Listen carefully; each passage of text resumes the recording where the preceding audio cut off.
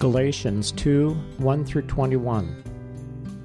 Devotional focus verse. I am crucified with Christ. Nevertheless I live, yet not I, but Christ liveth in me.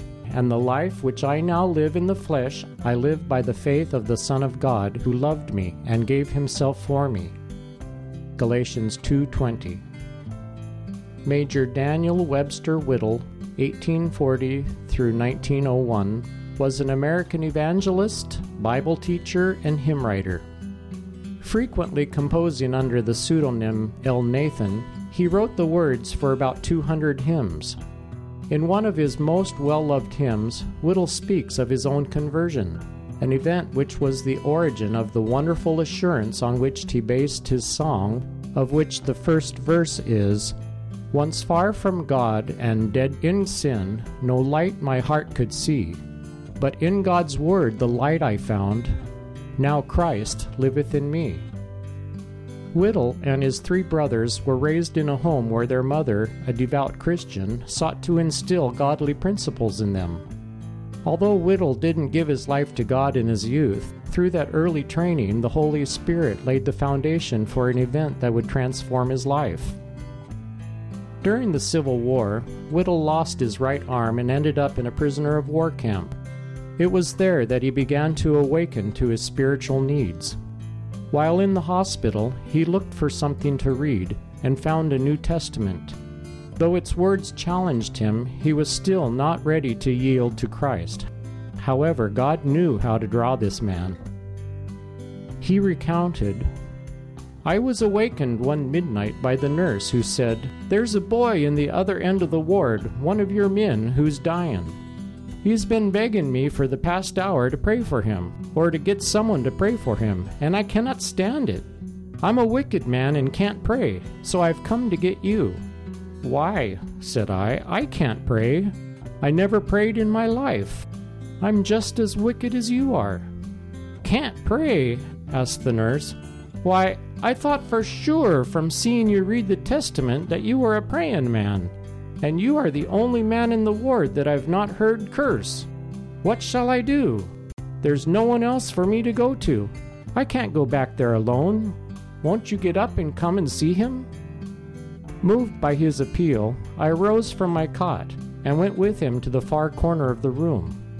A fair-haired boy of 17 or 18 lay there dying.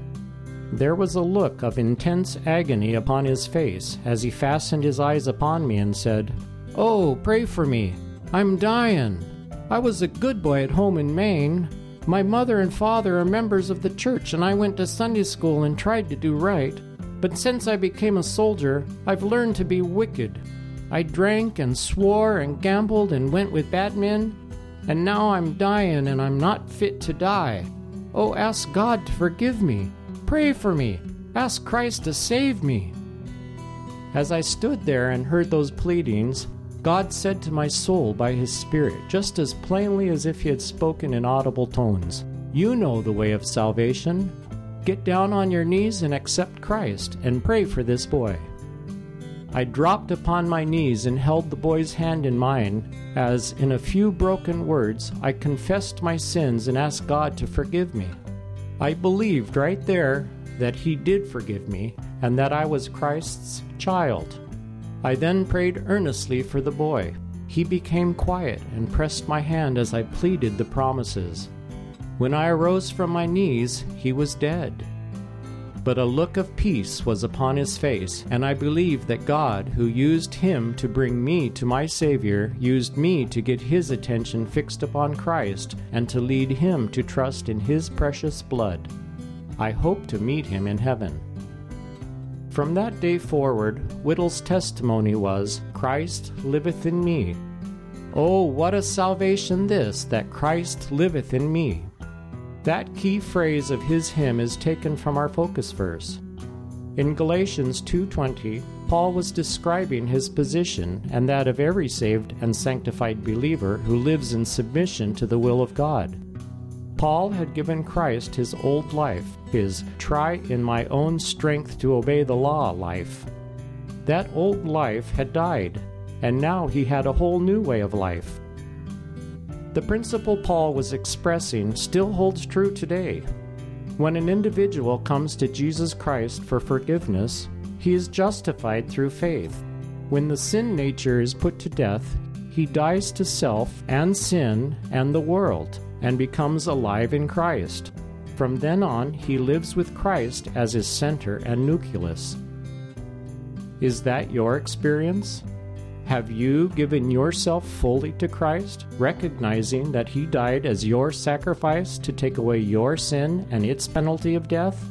Have you made him the pattern, motive, and reward of all you do?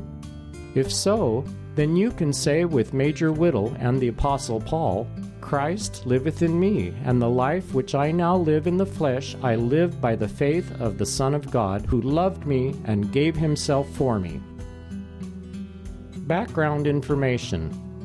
In chapter 2, Paul continued to defend his apostleship, relating two key events in his spiritual history. In verses 1 through 10, he reviewed his meeting with the leaders of the church in Jerusalem, noting their recognition of his call to minister to the Gentiles and his equal standing with them in terms of authority. Then, in verses 11 through 14, Paul described a confrontation which took place in Antioch between himself and Peter regarding the acceptance of converted Gentiles. Verses 15 through 21 are an initial presentation of Paul's proof that justification is by faith, without reliance on the Mosaic law. In verse 1, Paul's statement that he went to Jerusalem 14 years after doesn't identify what event after refers to. If he meant after his conversion, the visit would be the one recorded in Acts 11:30. If he meant after his previous visit, that record is found in Acts 15:2. Bible scholars hold differing views as to the chronology referenced here, but the critical nature of Paul's message is not affected by either date. The purpose of Paul's visit was to place before the leaders of the church the gospel he was preaching among the Gentiles. He wanted their unified understanding and backing of the direction of his ministry, and it was also important that they recognize Paul's right to speak for God along with the other apostolic delegates.